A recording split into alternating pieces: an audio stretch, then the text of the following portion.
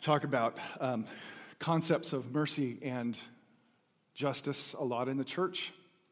Justice and mercy, mercy and justice. And it's easy for us to feel or think that those concepts of mercy and justice are like disconnected from real life.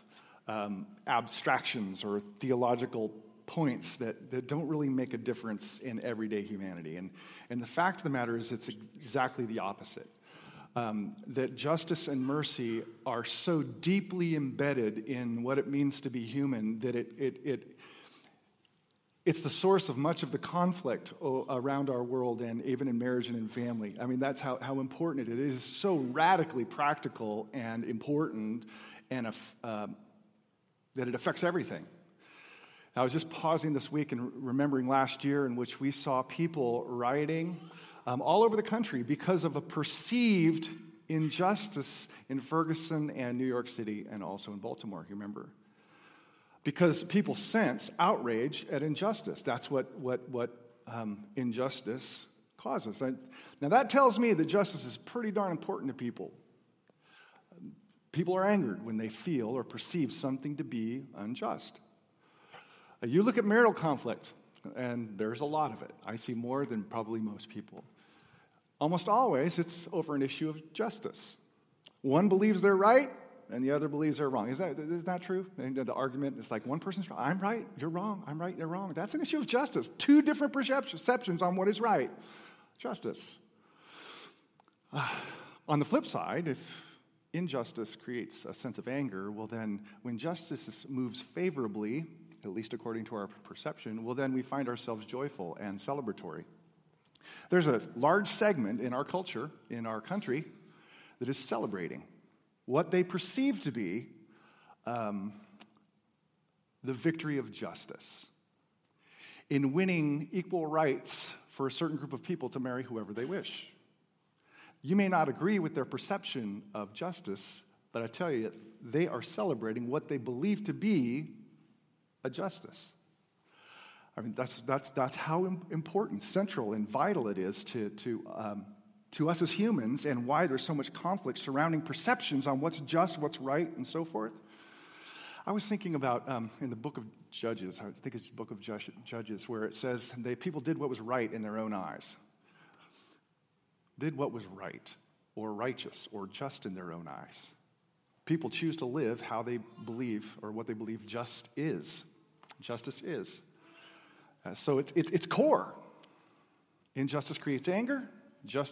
Perception of justice creates joy. I think the same could be said of mercy. I said there's two concepts, and they're going to come together in this passage before us.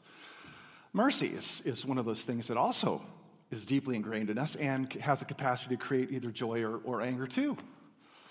And if you happen to be speeding down Highway 12, going 90 miles an hour, and you get pulled over by a police officer, and you just happen to be blonde-haired, blue-eyed, petite, and beautiful, and you have the spiritual gift of a pouty face that just pulls out compassion from anybody, and the officer, normally giving a ticket to everybody, walks up to you, and you give him those eyes, and he's like, listen, just this once I'm going to let you off the hook. Slow down. If you were that blonde-haired, blue-eyed woman, you'd feel like, yes, I got mercy. Me, I'd be upset because I never get mercy because I don't have blonde hair or blue eyes. That is what I perceive to be an unjust application of mercy. Favoritism and probably some form of sexual bribery. Interesting. I'd be upset over that. You'd be happy over that. Or, you have a second mortgage on your house. You find out the guy next door who has a second mortgage on his house, he has completely forgiven that second mortgage, and this has happened. Awesome, I got mercy from the bank, if you can ever call that mercy. But it's a remittance of debt, right? That's what it is. It's a form of mercy.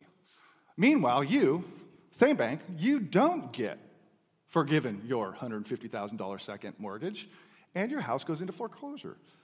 You'd be a little bit upset over the inequitable, or what you perceive to be an inequitable, unjust application of mercy. He got it, I didn't.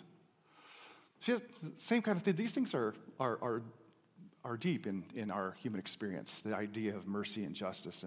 And people are either overjoyed at getting it or they're angry about the injustice or not getting it. Well, how does that relate to Jonah? Well, beginning in chapter 4, we get to see Jonah's experience of what has just happened previously. If you weren't with us, most of you probably know the story of Jonah, but let's just do a stroll down memory lane. God gives Jonah in chapter 1, verse 2, a commission. Arise, take my word, go to Nineveh. He doesn't want to go to Nineveh because the people are evil. And so he books it the opposite direction, goes west instead of east, rebels. And we find God hunting him down. We find him in the ocean, then we find him in the belly of a fish, and then we find him on shore. God comes to him again in another second act of mercy and says, all right, let's try this again. He says, go to Nineveh and give them my message. And the prophet reluctantly goes. He preaches his 5 words in Hebrew of doom and gloom.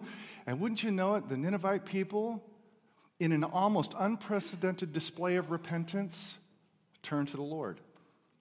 I say unprecedented because everyone from the king all the way down to the animals put on sackcloth. And the entire city, which was great in the eyes of the Lord, repented.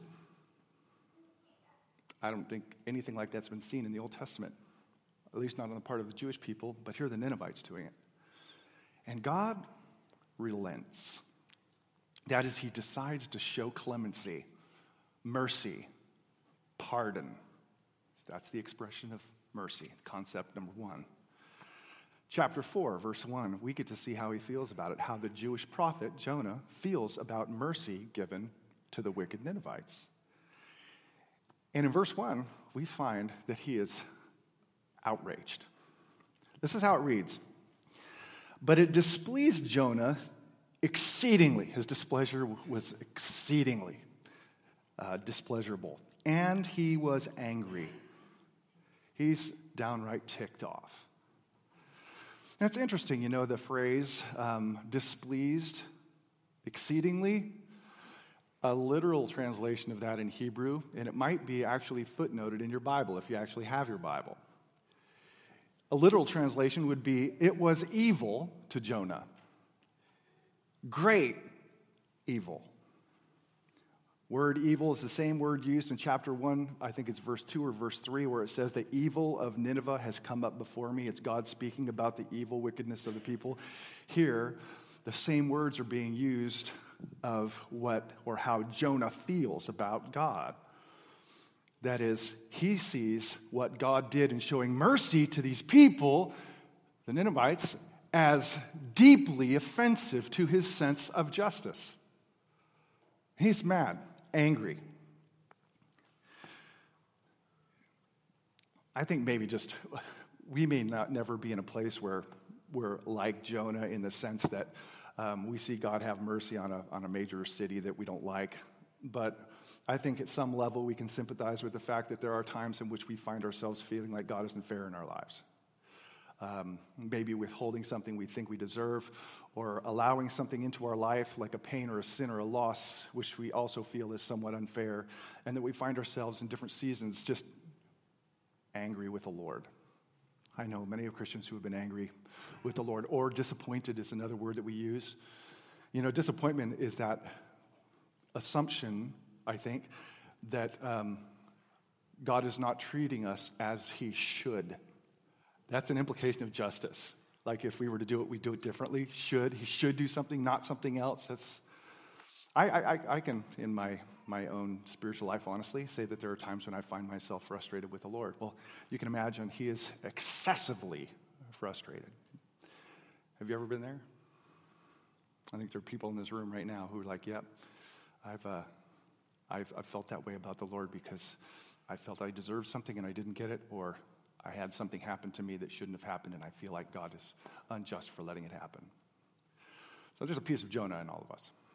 So he's outraged, upset.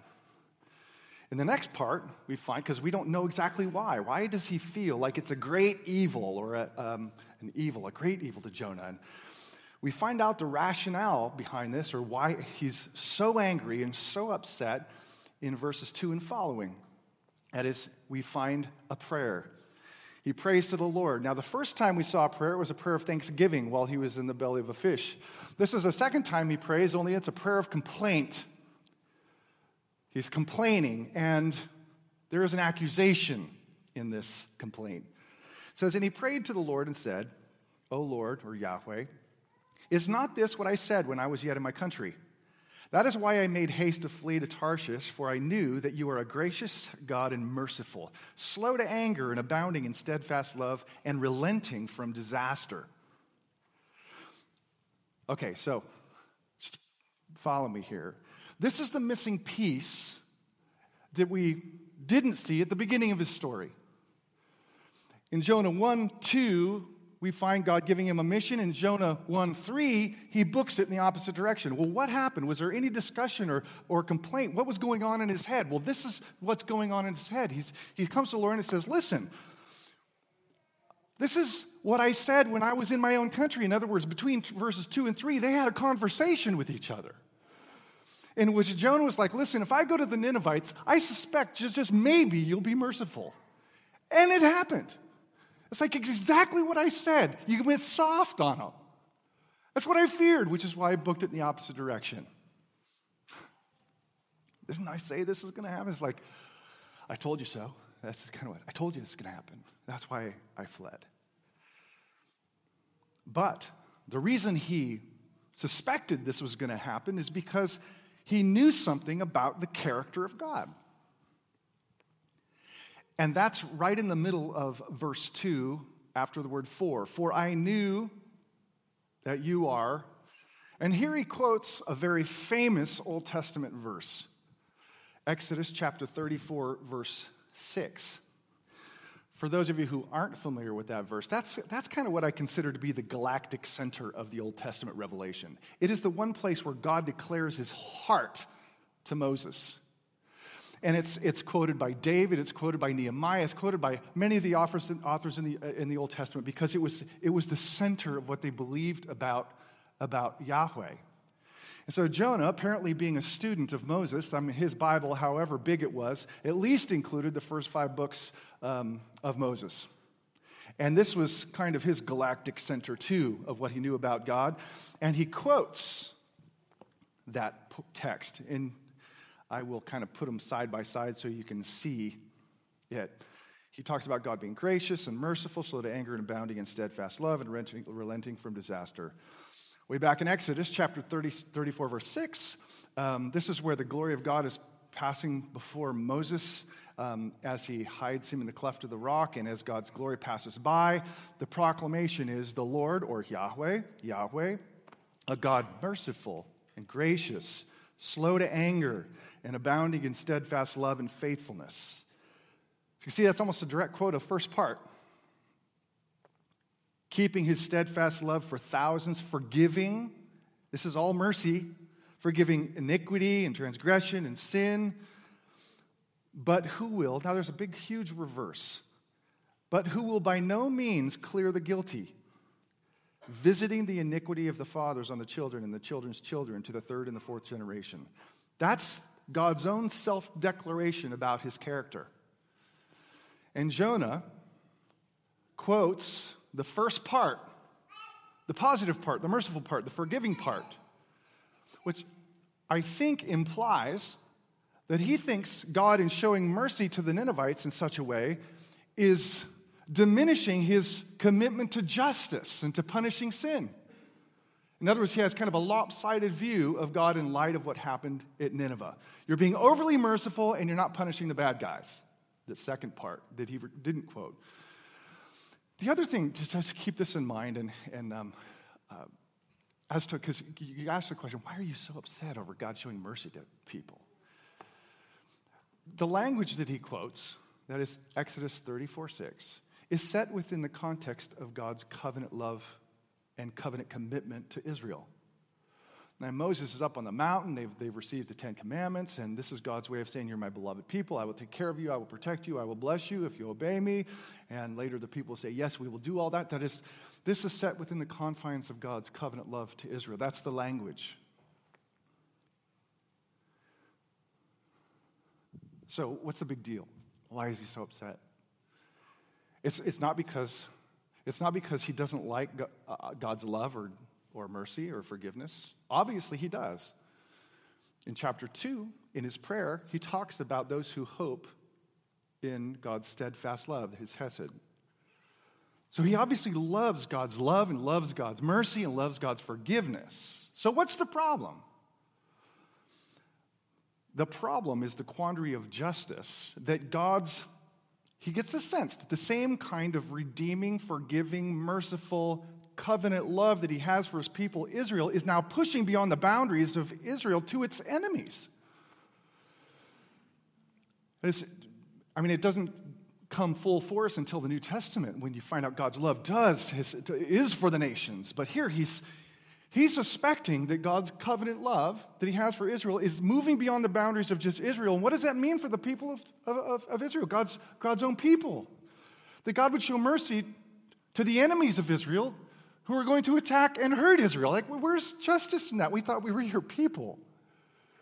Or maybe I was trying to think of how to get my head around this. And it helps for me to think about what we naturally do, and at some level the Bible validates, in viewing humanity as an us and them. We naturally do this. We're Christians, we're believers, we're part of the church, we're part of the body of Christ, we're the us. But then there's the unbelievers. There are people that the Bible would call unrighteous or wicked, and that's the them. And at times, the them is openly hostile to the us, to God's people, the people that Christ died for. The Old Testament language uses it that way, of an us, them. And one of the things we get confidence in is we say things like, if God is for us, then who can be against us? If God is for us on our side, well then, we got it made. Right? We all believe that. That's Bible. Psalm 118. The Lord is on my side. I shall not be afraid. You notice he's on my side, not the other side is the implication. Or the Lord is on my side as my helper. I will look in triumph on those who hate me, the other people. Now, what happens when you come to the realization, wait a second, he's on my side, but he's for my enemy too? How is he on my enemy's side and on my side at the same time? That feels like a travesty of justice and a betrayal of that covenant commitment and love for his people Israel. You can see it's blowing his categories. So you love my enemy in the same way you love me, and his whole categories of theology are being blown apart here. And in the process, suspecting that the Lord is going light on justice, that God's not going to repay evil of this wicked city. Well, that's where he is.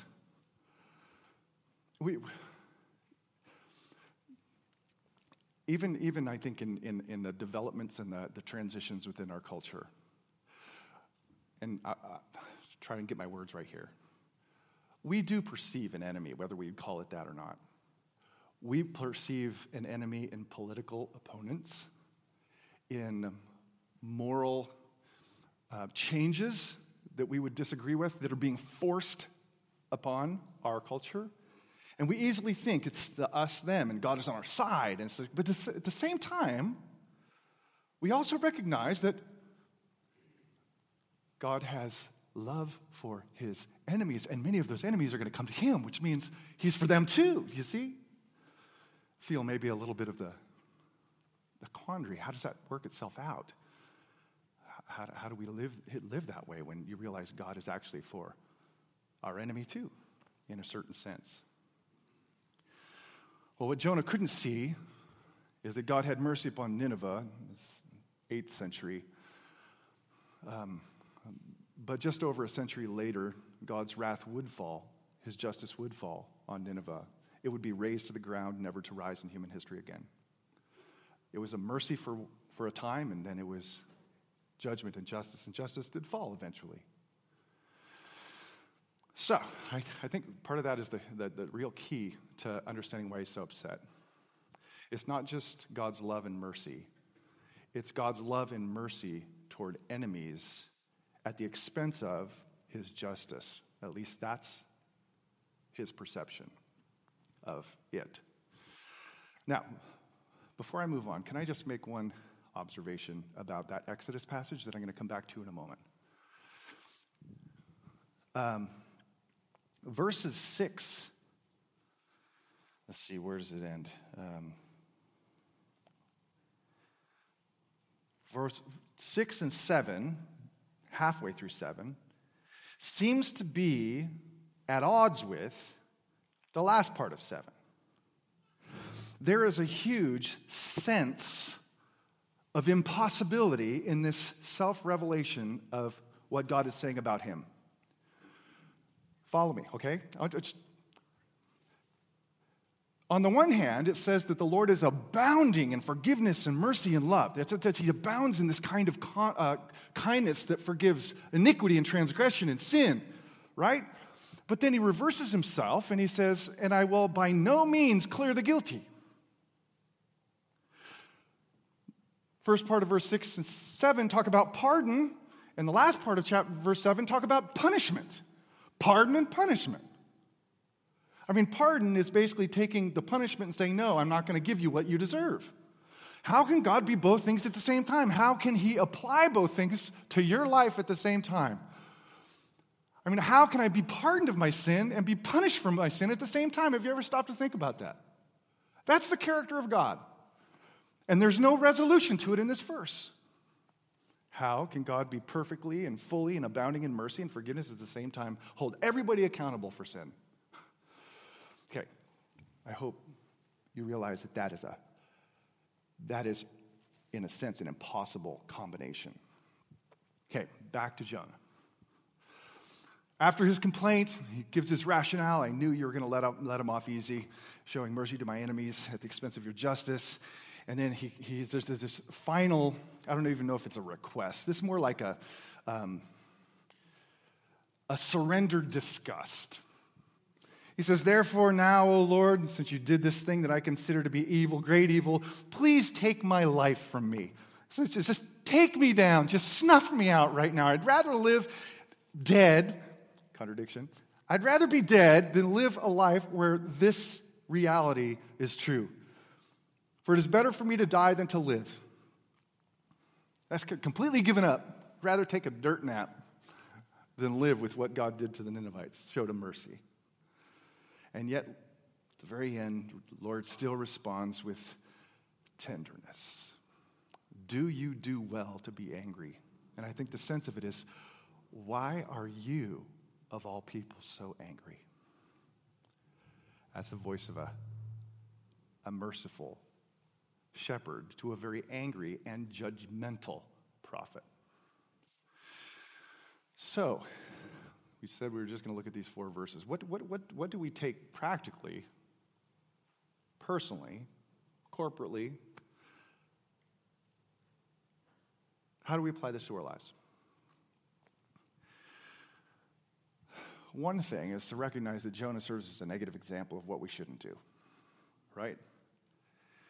One of the things that Jonah has done, if you look at it, is that he has, given the evidence of what God has done and his experience, he has elevated himself to a position where he believes that he can judge God's actions. You see that?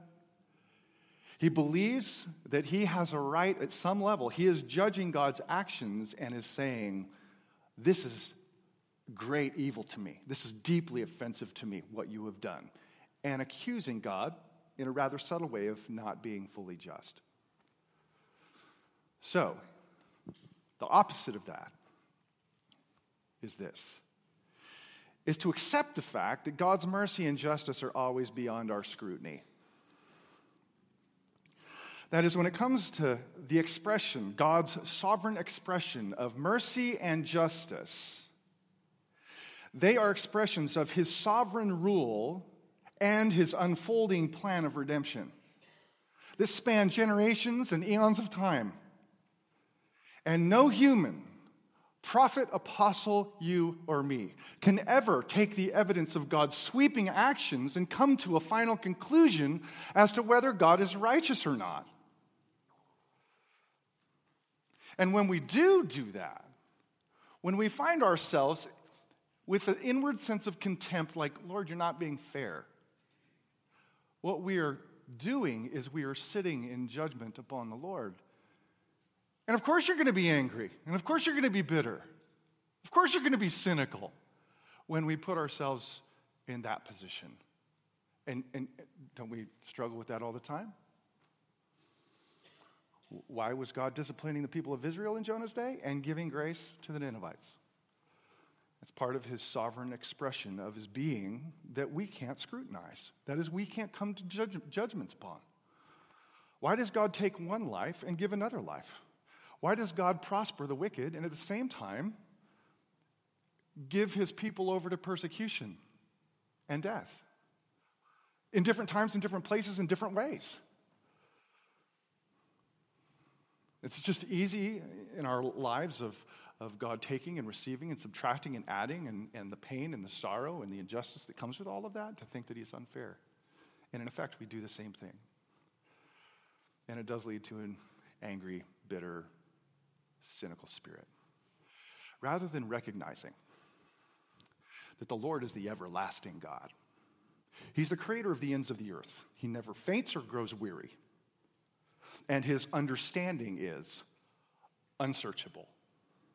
There's no way of grasping the works of God and coming to conclusions as to whether he is just or not. You might as well take a peephole and stand 5 feet over the Pacific Ocean and try and see the whole thing at the same time. You can't do it. It's impossible. Only magnify that by about 1 billion. Or trying to understand the vastness of space all the way around you in full-orbed sense through a straw. That's all we have. We can't come to adequate judgments over Yahweh and his works as to whether he is just or not by the limited scope of our puny humanoid minds. Just can't happen. And that's precisely what Jonah does, and sometimes what we are tempted to do. Can I suggest that the more joyful response is to let God be God? And to recognize, when the psalmist talked about God's love and mercy, he said it extends to the heavens. Can I see to the end of heavens? No. That means you're never going to fully understand. He says his judgments are like the great deep. Are you ever going to get down to the Mariana Trench and look over? No, you're not going to. Too high, too low. And those are just figures of creation, the biggest ones we have. And he's saying they're vast beyond us. The Apostle Paul, with all he knew about God and the gospel and mercy and justice and putting things together in the book of Romans, still, at the end of chapter 11, just says, oh, the depth of the riches and wisdom and knowledge of God. How unsearchable are his judgments. Justice, unsearchable, and unfathomable his ways. That is a heart humbled to let God be God. And may I say that there's more joy and happiness of letting God be God over his justice and mercy in your life, my life, and in our world. Correct? God be God. Does that mean, by the way, that we hang our intellect and mental ability to try and figure things out at the door? No. God made us to be reasonable, rational, seeking, understanding beings. We like to put things together. He made us that way. We should be thinking things through and should be questioning things. But at the end of the day, and this is one of the best quotes that I have found on this, and it comes from a book called The God I Don't Understand by Christopher Wright. He's a British writer. He said, faith seeks understanding. Faith wants to know and put things together, but at the end of the day, faith does not depend upon understanding. I don't have to know it to believe it, even though in believing it, I want to know it. So that God, maybe God needs to be God in your life in some way. And you just sense right now the Lord is just like, hey, you just got to deliver this over to me. The whole issue of subtraction, addition in your life, just trust that I see the whole picture. And if you could, you'd fully understand, but you can't. Second application is to remember that you too were enemies of God in need of mercy. So one of the things that Jonah forgot is that at one point, the people of Israel were unrighteous like every other nation. They weren't chosen because they were more righteous than any other nation. In fact, I suspect that God chose them because they were a definitively stiff-necked and stubborn people, so he could just show off how gracious he was, not how great they were. And to remember that there was a time in which Moses cried out, chapter 32 of Exodus, when God says, I am going to wipe out my people. I'm so disgusted at their idolatry, and Moses gets in the way, unlike Jonah, and says, no, take my life instead. Relent from your anger, remember your promises, and God relents like the people of Israel experience this kind of mercy. And if you forget that, you know what, the only reason you're here this morning is because God was merciful, not because you were moral. If you forget that, then you start to feel like the us-them we're talking about is based upon some moral standing, not on the sheer act of God's grace and mercy alone.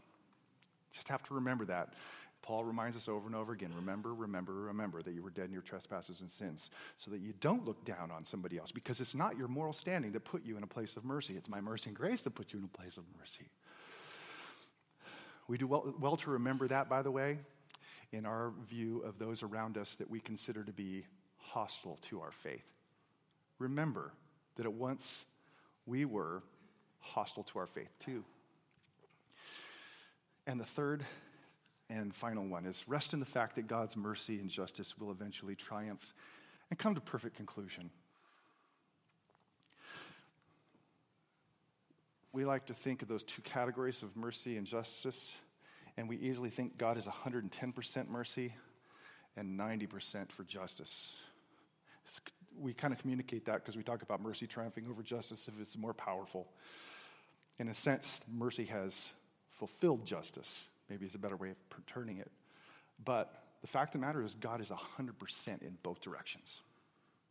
He is 100% for mercy and 100% for justice. By the way, those are not equals. Mercy is a free act upon God's part. He is free to have mercy upon whom he will have mercy. Justice is a necessary act. God will always be just, but he can be free to be merciful. But he's 110% for both. Not one over the other. But we come to that problem. How can God, let's just personalize this, Dan Deckard. How can God pardon me of my sin and punish my sin at the same time? Exodus 34:6. How does the resolution come? He can't forgive me and penalize me at the same time. Can't pardon me and punish me. How does these two great aspects of God's character, of mercy and justice, how do they come together in a way that mercy and justice are fully satisfied and fulfilled? Well, there's you know the answer to this, right? Like the only answer to the dilemma of God's character as it relates to his people is the cross. My sins were punished, and your sins were punished. He did not let the guilty go free. Just somebody else paid for it. At the exact point where God also unleashed his mercy on the enemies, on people like the Ninevites, and people like you, and people like me, all over the planet, simultaneously exercising perfect justice, not leaving the guilty unpunished, at the same time offering pardon. Could a solution come that is more beautiful and appropriate and perfect and wonderful and wise and immeasurable in wonder? Justice and mercy perfectly brought together in the person of Jesus, so that we no longer have to fear, because our sins have already been punished, and we have already been pardoned because we have taken refuge under the shade of God's gracious mercy in the cross. And that we do well to remember that just as God perfectly resolved things at the cross for all believers, we have to trust in this crazy world that we live in, where people are calling right wrong and wrong right. We have to remember that ultimately God is the sovereign ruler, exercising his sovereign mercy and justice as he will, in his own way, in his own time.